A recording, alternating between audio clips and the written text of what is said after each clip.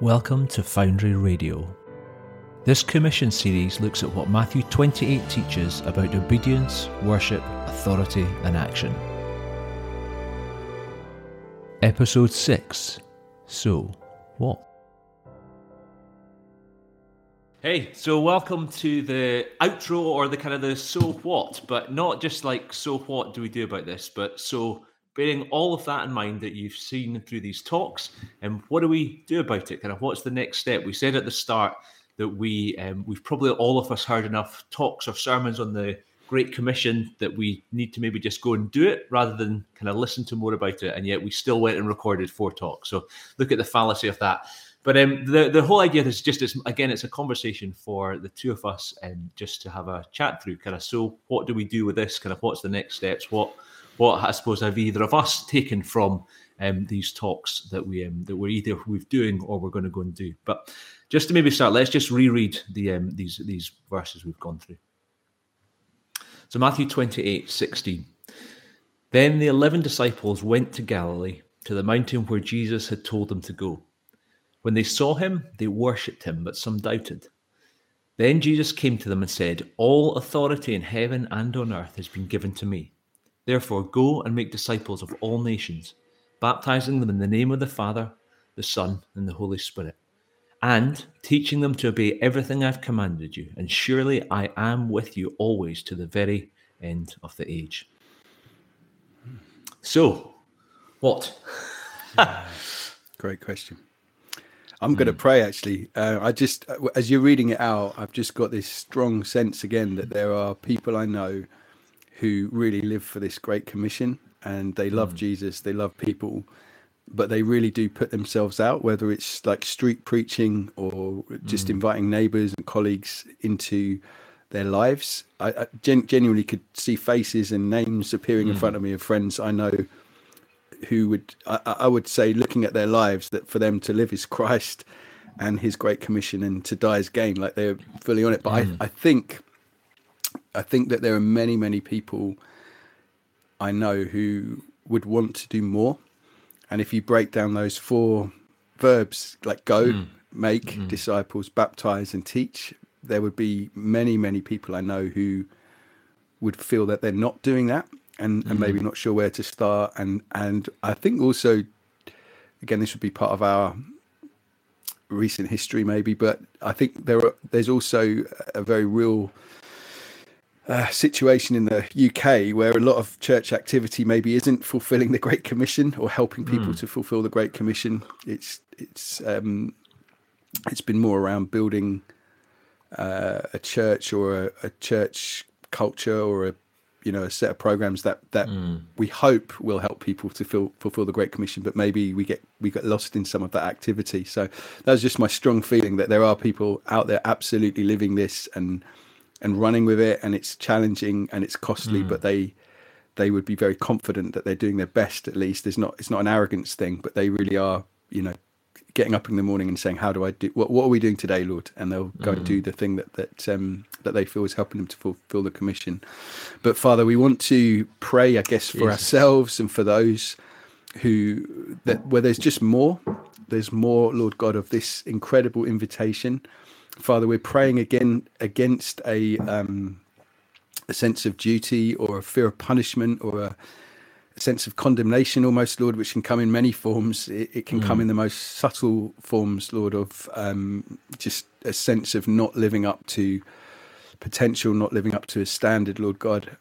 Your word is so clear that all of us have fallen short, Lord God, but we receive righteousness, and we receive your Spirit, and we receive grace to run this race and to seek and save the lost, Father. And this is an invitation, this commission. And we want to pray for those, for ourselves again, but for those of us in the family of God who feel like they want to do more, Lord God, who want to go more, and they want direction, and they want understanding and confidence and courage to go.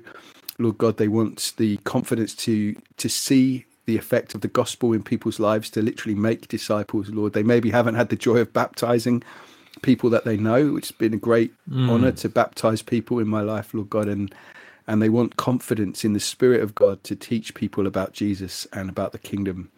Again, the end of Acts, that Paul did that even under house arrest. He he welcomed everyone, taught them about Jesus and about his kingdom without hindrance. And so, Father, we pray for ourselves. We pray for those listening who maybe want more. In the name of Jesus, just give us grace over what we speak about now, Lord God. Yeah.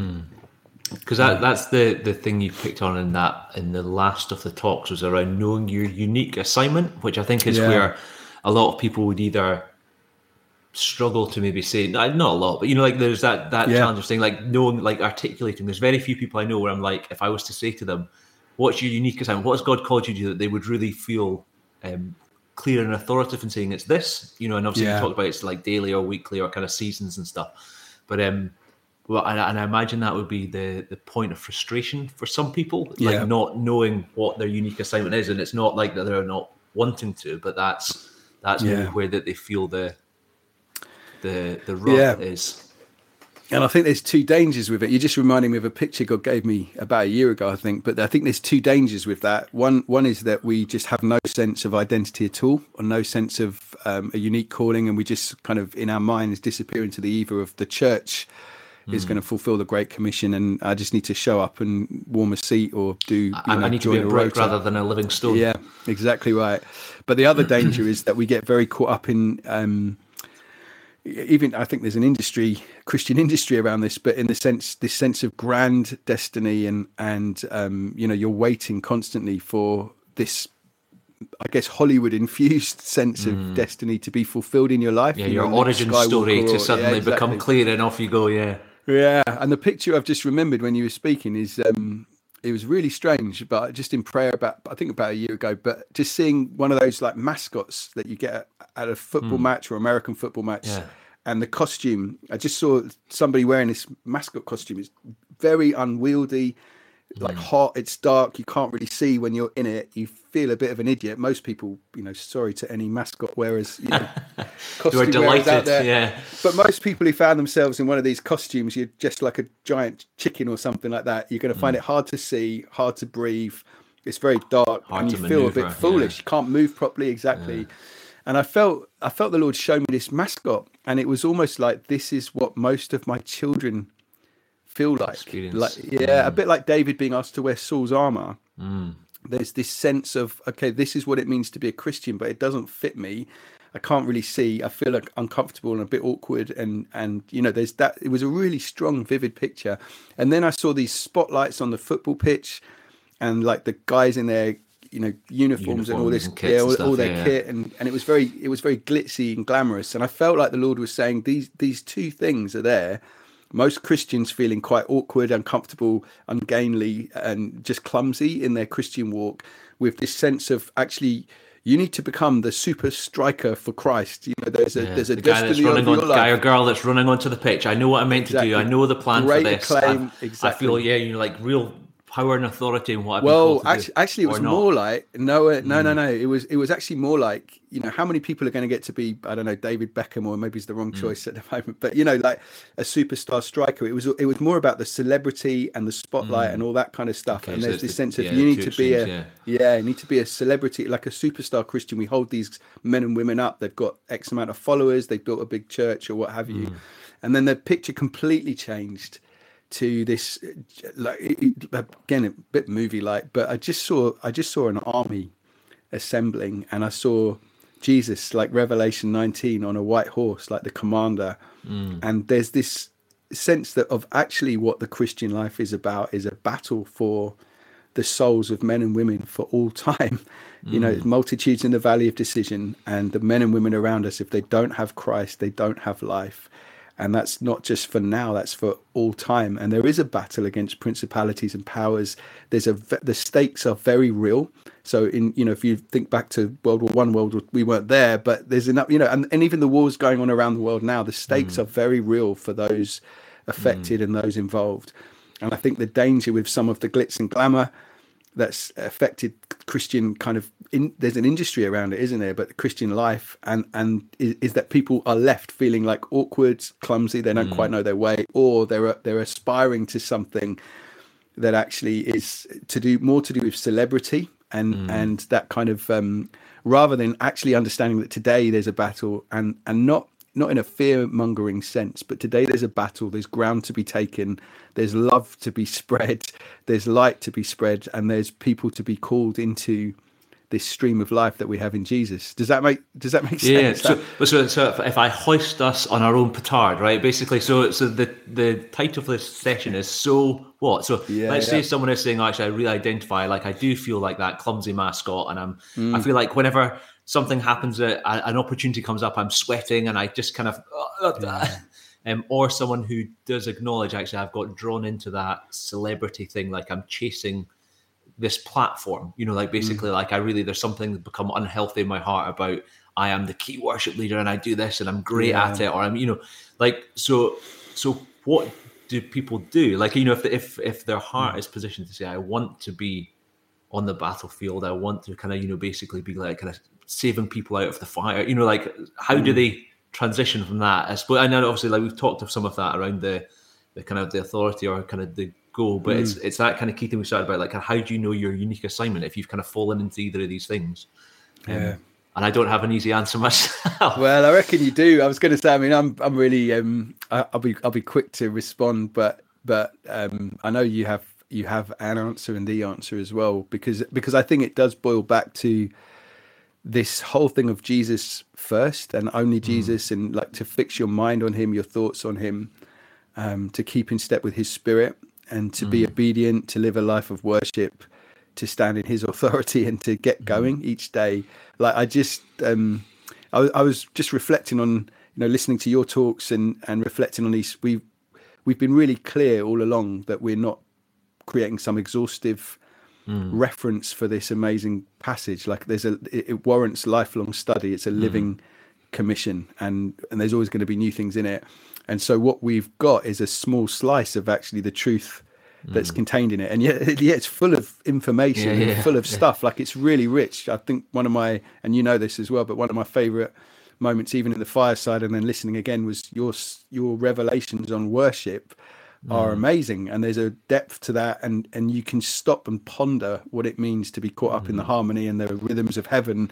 Like it's to align yourself, body, soul, and spirit with heaven as you worship, resonating with heaven, entrainment, and it's really rich. But fundamentally, like if there's an immediate action, it is to practice the presence of Jesus. Like even now, to remember that he's with you, and to practice his presence, to learn his voice, and to do everything he says, and all of the stuff we spoke about, I think, is in that.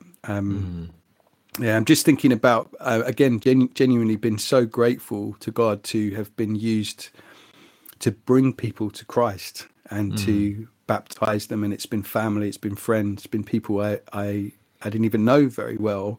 And there's not been a pattern to it. I think I've probably got an evangelist grace on me, which means I find it easier than most people to speak about Jesus. Exactly. Yeah. And I think, and it's good to recognize that rather than telling everyone they ought to be like, exactly. Because people are wired differently. But at the heart of it really has been about just practicing Jesus's presence and being awake to that, and awake to the realities of the kingdom, awake to the need that people have to know him. Because the methods that he will use and the circumstances have been so different for me. I don't know why I'm thinking about a friend of ours, Jenny, years ago, who came to church with us, and she had sprained her ankle, and somebody in the service brought a word of knowledge that someone had come with a bad ankle, and she put her hand up, prayed for her, she got healed, and she gave her life to Jesus. Beautiful. But then, beautiful. And then there are others that it just happens in a very different way. Some of them feel like textbook, where you really get to lead people through a prayer, and do you understand what you're saying, what you're doing? And sometimes baptism's that. And I remember one of my best friends, when he got saved, it was amazing. But for a little while afterwards, he was still like smoking and swearing like he was before. And I was like, is this real? But 10 years down the line, there's no doubt it was real. God just deals with people very differently. They are in his pace and exactly. timings. Yeah. But it happens. It really does happen as you want it to happen, and you ask for it to happen, and you seek Jesus for this commission. I don't know if any of that. Again, I think you do have a ton of stuff to say on this. You know, I mean, it's interesting. Question. Even in my own mind, as I ask, like, you know, as I reflect on this stuff that we've talked through and things, the temptation is to focus on the like worship or obedience to this actually, as opposed to the so what of it. Like the outcome is supposed to be people being saved, you know, and there can, I think even in my own heart, but I think in church communities or small groups or whatever it happens to be, we can get very caught up in like that insular kind of thing, like what's the kind of things I need to do, or I need to do this or I need to do that, as opposed to like actually the whole purpose. We've said it before, and friends of ours have talked about it, that bringing people to a knowledge of Christ is one of the few things we can do on earth that we won't get to do in heaven. You know, like we'll be able to worship God, we'll be able to, you know, like all those things are going to happen. We'll be able to enjoy company and food, and you know, there's all this stuff that we get to do now that we'll get to enjoy heaven, but in a richer way. And yet sharing the gospel with people, praying for the sick to be healed, like those are the things that we can only do now. And we don't have the privilege of doing those in heaven, because everyone will be saved and everyone will be healed and there'll be no sickness. And then absolutely. And I think that's the thing, is I think even as I was reflecting on the series, my temptation was to think, all right, well, we need to, you know, worship more. I need to do this. So, you know, like the kind of following God's voice stuff. But actually all of that has to be wrapped in the so what of it is, like to see people saved. Like, you know, like I'm worshiping to give glory to God, to, you know, kind of hear him speak, to kind of, you know, follow what he's called me to do, this unique assignment that God's given me to kind of see victory. But the victory is not just that I feel better in myself, or I basically deal with this sin better or that sin better. But part of it is explicitly around so that I'm in a posture and a place where I can see other people saved. And and again, I think we often comfort ourselves with these stories of, you know, like the, you know, this 80-year-old guy sitting in the pews that's never seen anyone saved, but then they share their faith with one person, and that one person turns out to be Billy Graham and did it, you know, and those stories are great, you know, like the real grace-filled stories that, you know, like God, you know, I was just say one person, and yet there's still that risk of like just lowering the bar of actually like there are so many people around everyone that's watching this that are need Jesus, and like the you know, like it's not all I need to just do is save one people. Actually, God's aspiration for us might be so much greater than we're willing to even dare to dream a little bit. Jesus, I definitely agree with that. I think it's that you know, maybe it's not a popular word with some in some quarters, but it's a really helpful one. I think the whole thing about just being missional, mission minded, and knowing that we do have a mission on earth, and like you said, you know, because we want to. The Bible's really clear about so many details of church life, like do good to all people, but especially the household of God. We're to love one another. We are to worship together. We're to gather together. We're to enjoy the word. We're to enjoy time in his presence. We're to laugh and we're to sing and all these things.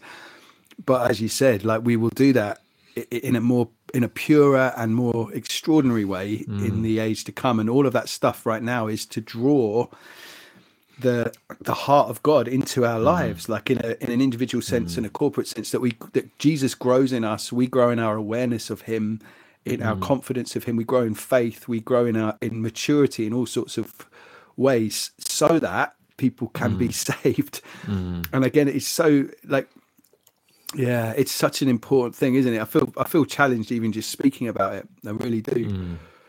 I really do. Yeah. How do you feel you're doing in it, genuinely?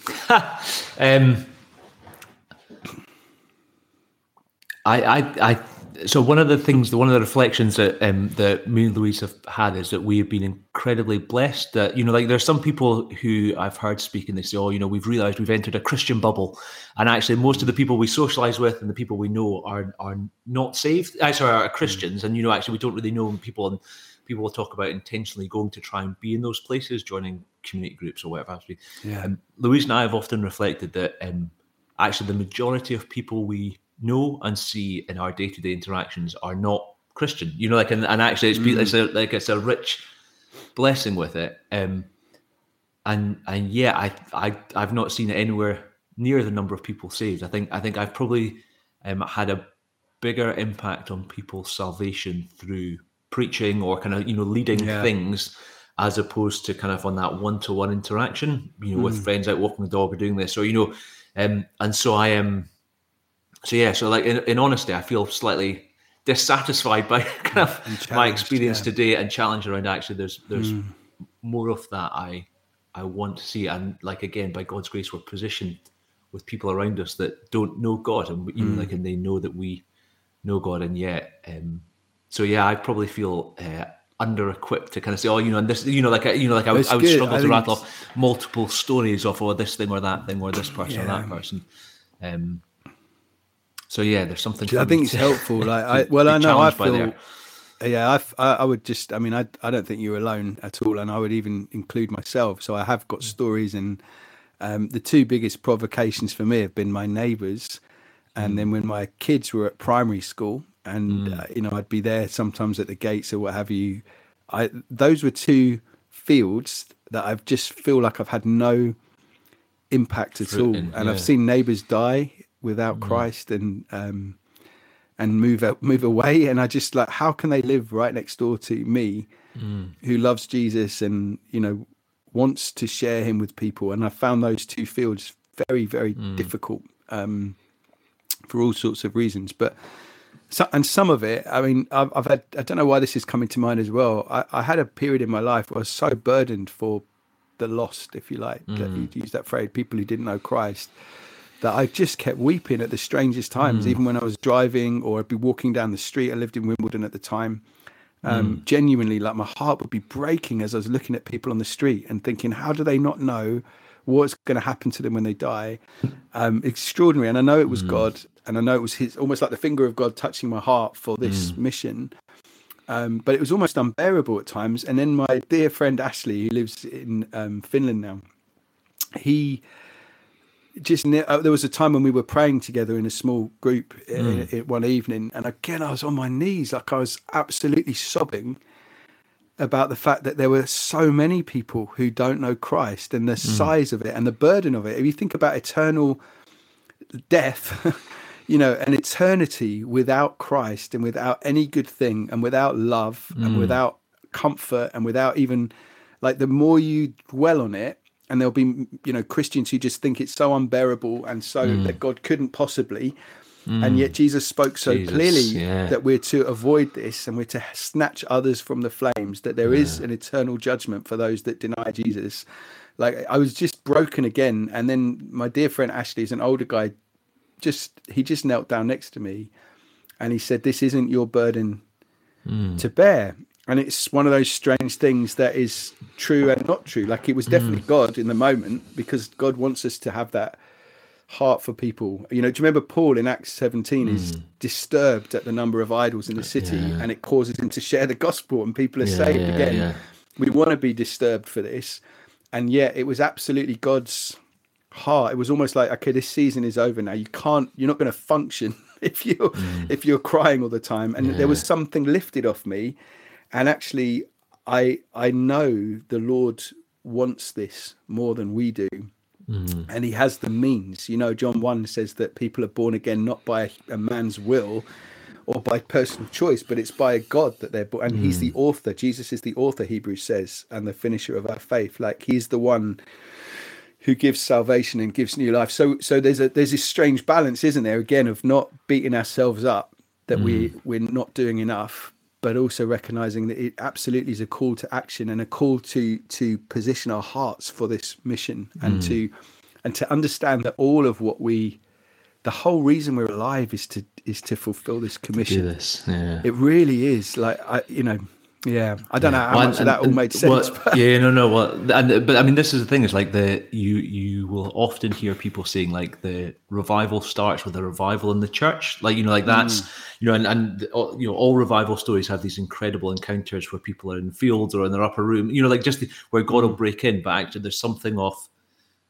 or I suppose it's as much a question, like, is there something of this that the church has lost? Either by saying, actually, the way. The Great Commission is basically invite someone to church and see them saved by, like, kind of someone preaching really well at them, or basically by saying actually just getting caught up on all the day-to-day of stuff and, focusing on the ministry, or I've got to fill this rota, I've got, like, as opposed to actually like, this is the single thing, that commission that has been given to all Christians. This is what you're meant to go and do. And, that personal accountability and responsibilities, that this is my thing, like my unique assignment by God has been positioned in the family I'm in with the people around me, for explicit purpose. Just kind of that, like the equipping of all believers to go and do the work that God's called them to. And yet the starkness of the fact that God's really clear, like he has prepared works for us since before the beginning of time to go and do. And the thing that we always come back to in these conversations is, well, and how on earth do I know what I'm meant to do? How do I know whether I'm meant to share the gospel with my, my brother today or tomorrow, or I'm meant to do this or not? Is by fixing our eyes on God and just actually, Jesus, this is like, what is it you have me do today? Father, what is the unique thing for this moment, this hour, all through this next hour, God, what is it I'm meant to go and and do? Because that's the thing I loved in the oddity of the authority thing, is basically all authority on heaven and earth has been given, to me. So go, like we've kind of got this incredible authority that no non-Christian has on earth, this incredible authority. Absolutely. And yet it then goes on, you can do nothing. Like, it's just, you've got this incredible, you've got this superpower that you can do, and yet you can do nothing without the Father. Yeah. Which is the spot we're supposed to live in. Maybe we just... It really is. Pray. I'll just read one verse out that's on my mind. It's one of my favorites anyway, but I just feel it for now and for anybody listening as well, as you're speaking, because again, I can feel almost a rebellion in my heart, a good rebellion against this sense of duty and fear that actually causes paralysis rather than it doesn't motivate people. It's love. And when you were speaking, I was thinking about all these verses were popping in my head. Jesus standing, looking over Jerusalem with compassion in his heart, and how I've longed to gather you. And then at the tomb of Lazarus, it says Jesus was deeply moved and he wept in verse, John 11:37, Jesus wept. And he's just motivated by a deep love for people. Paul, again in Acts 17, looked at all the idols and was deeply disturbed in his spirit. And it's almost like the 1 Corinthians 13. If we've got a head around all of these ideas but have not love, then we have nothing. And so even in the place of prayer, and as we pray for one another and encourage one another, there has to be this calling on God to tenderize our hearts and even to break our hearts so that love can flow.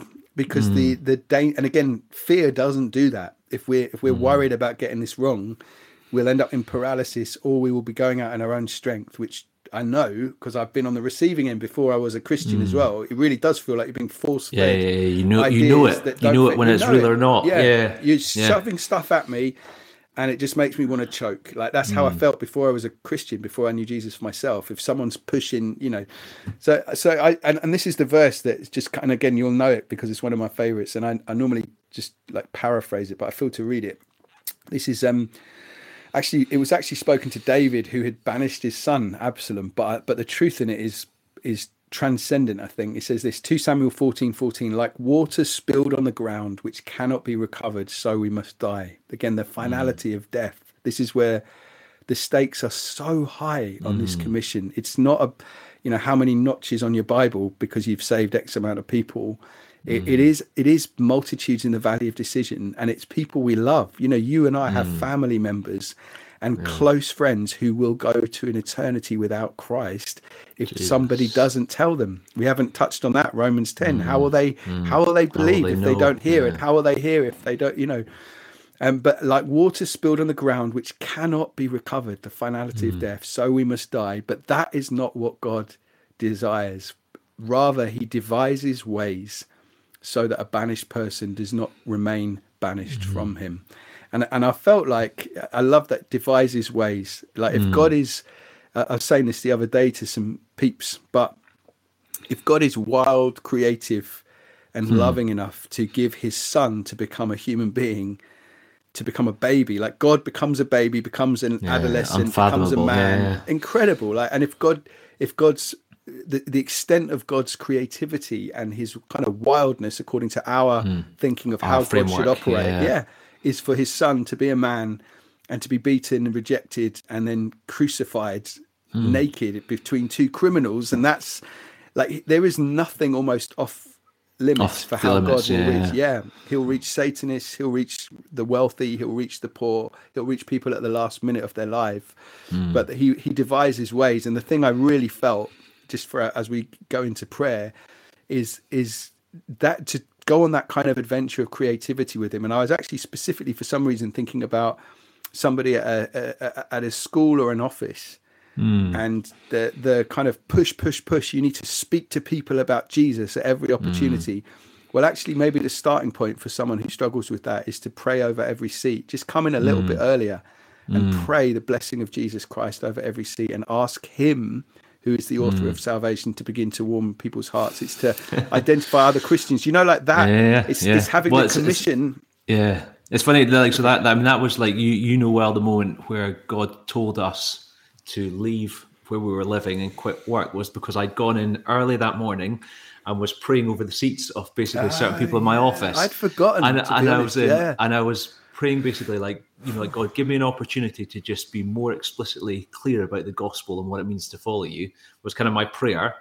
And then God said, okay, like, not as a direct response to that. I was then at my desk starting to kind of get on my work, and God says, okay, I want you to quit work. I want you to go and do something else, and basically move country and all this sort of stuff. And that led to more explicit conversations about what it meant for me to trust God. Like, I'm quitting work, I'm moving country, I'm doing all these sorts of things. And I'd never that really I remember. Tie.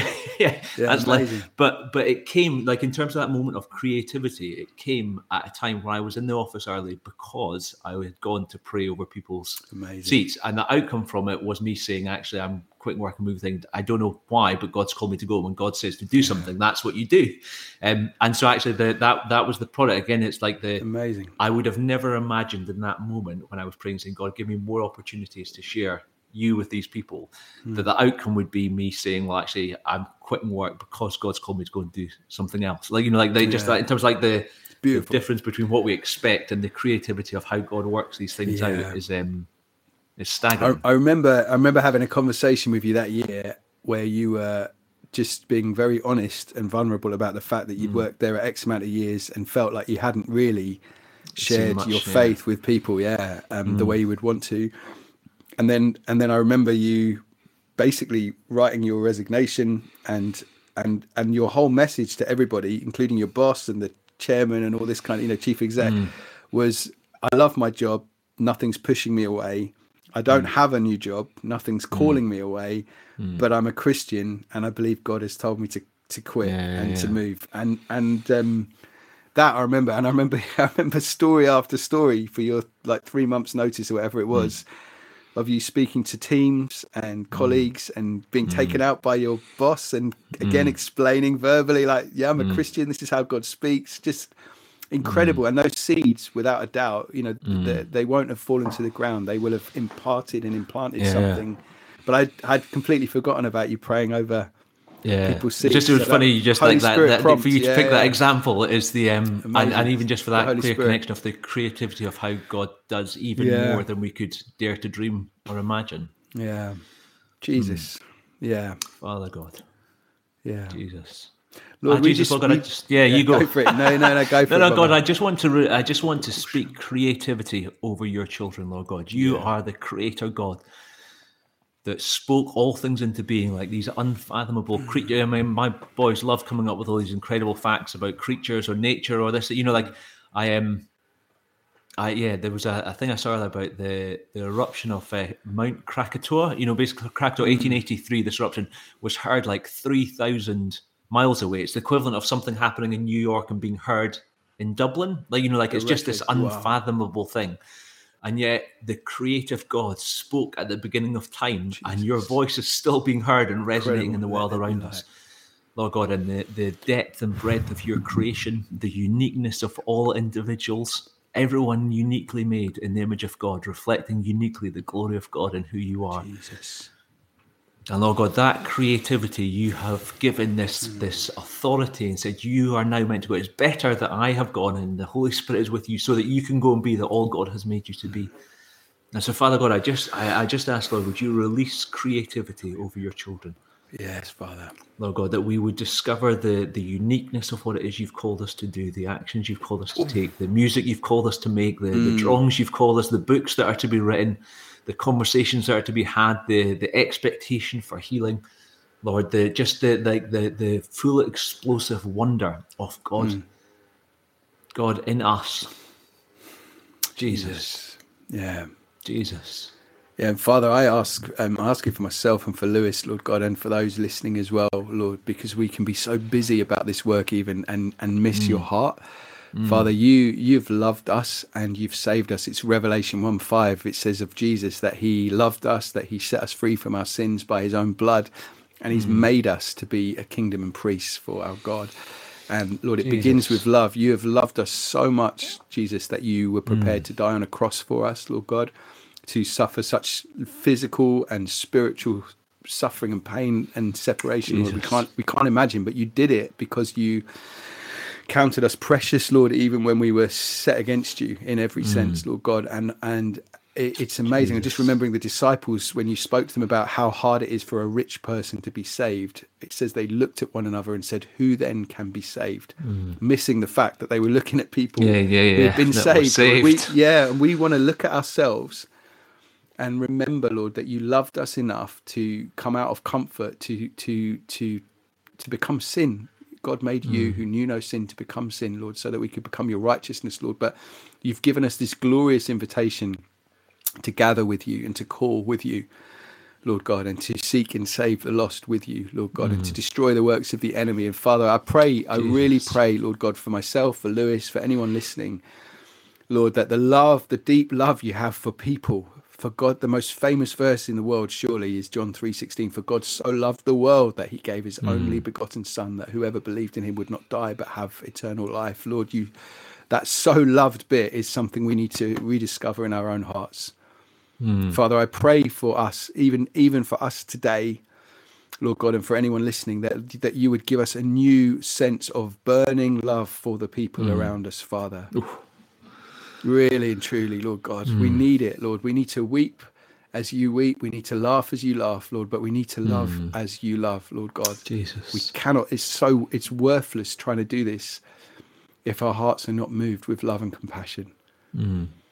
Father, we pray for your church, Lord. Would you encourage those who are out there in the fields, Lord? So I can see them again, Lord. They are calling people to their house. Jesus. Lord, most of these people will feel like they're not doing enough. They're out in the streets singing worship songs or just preaching your gospel. Lord, they are risking being seen as extreme or odd at work because they will keep sharing and inviting and praying and offering to pray. Jesus. Father, would you encourage those that are about your business?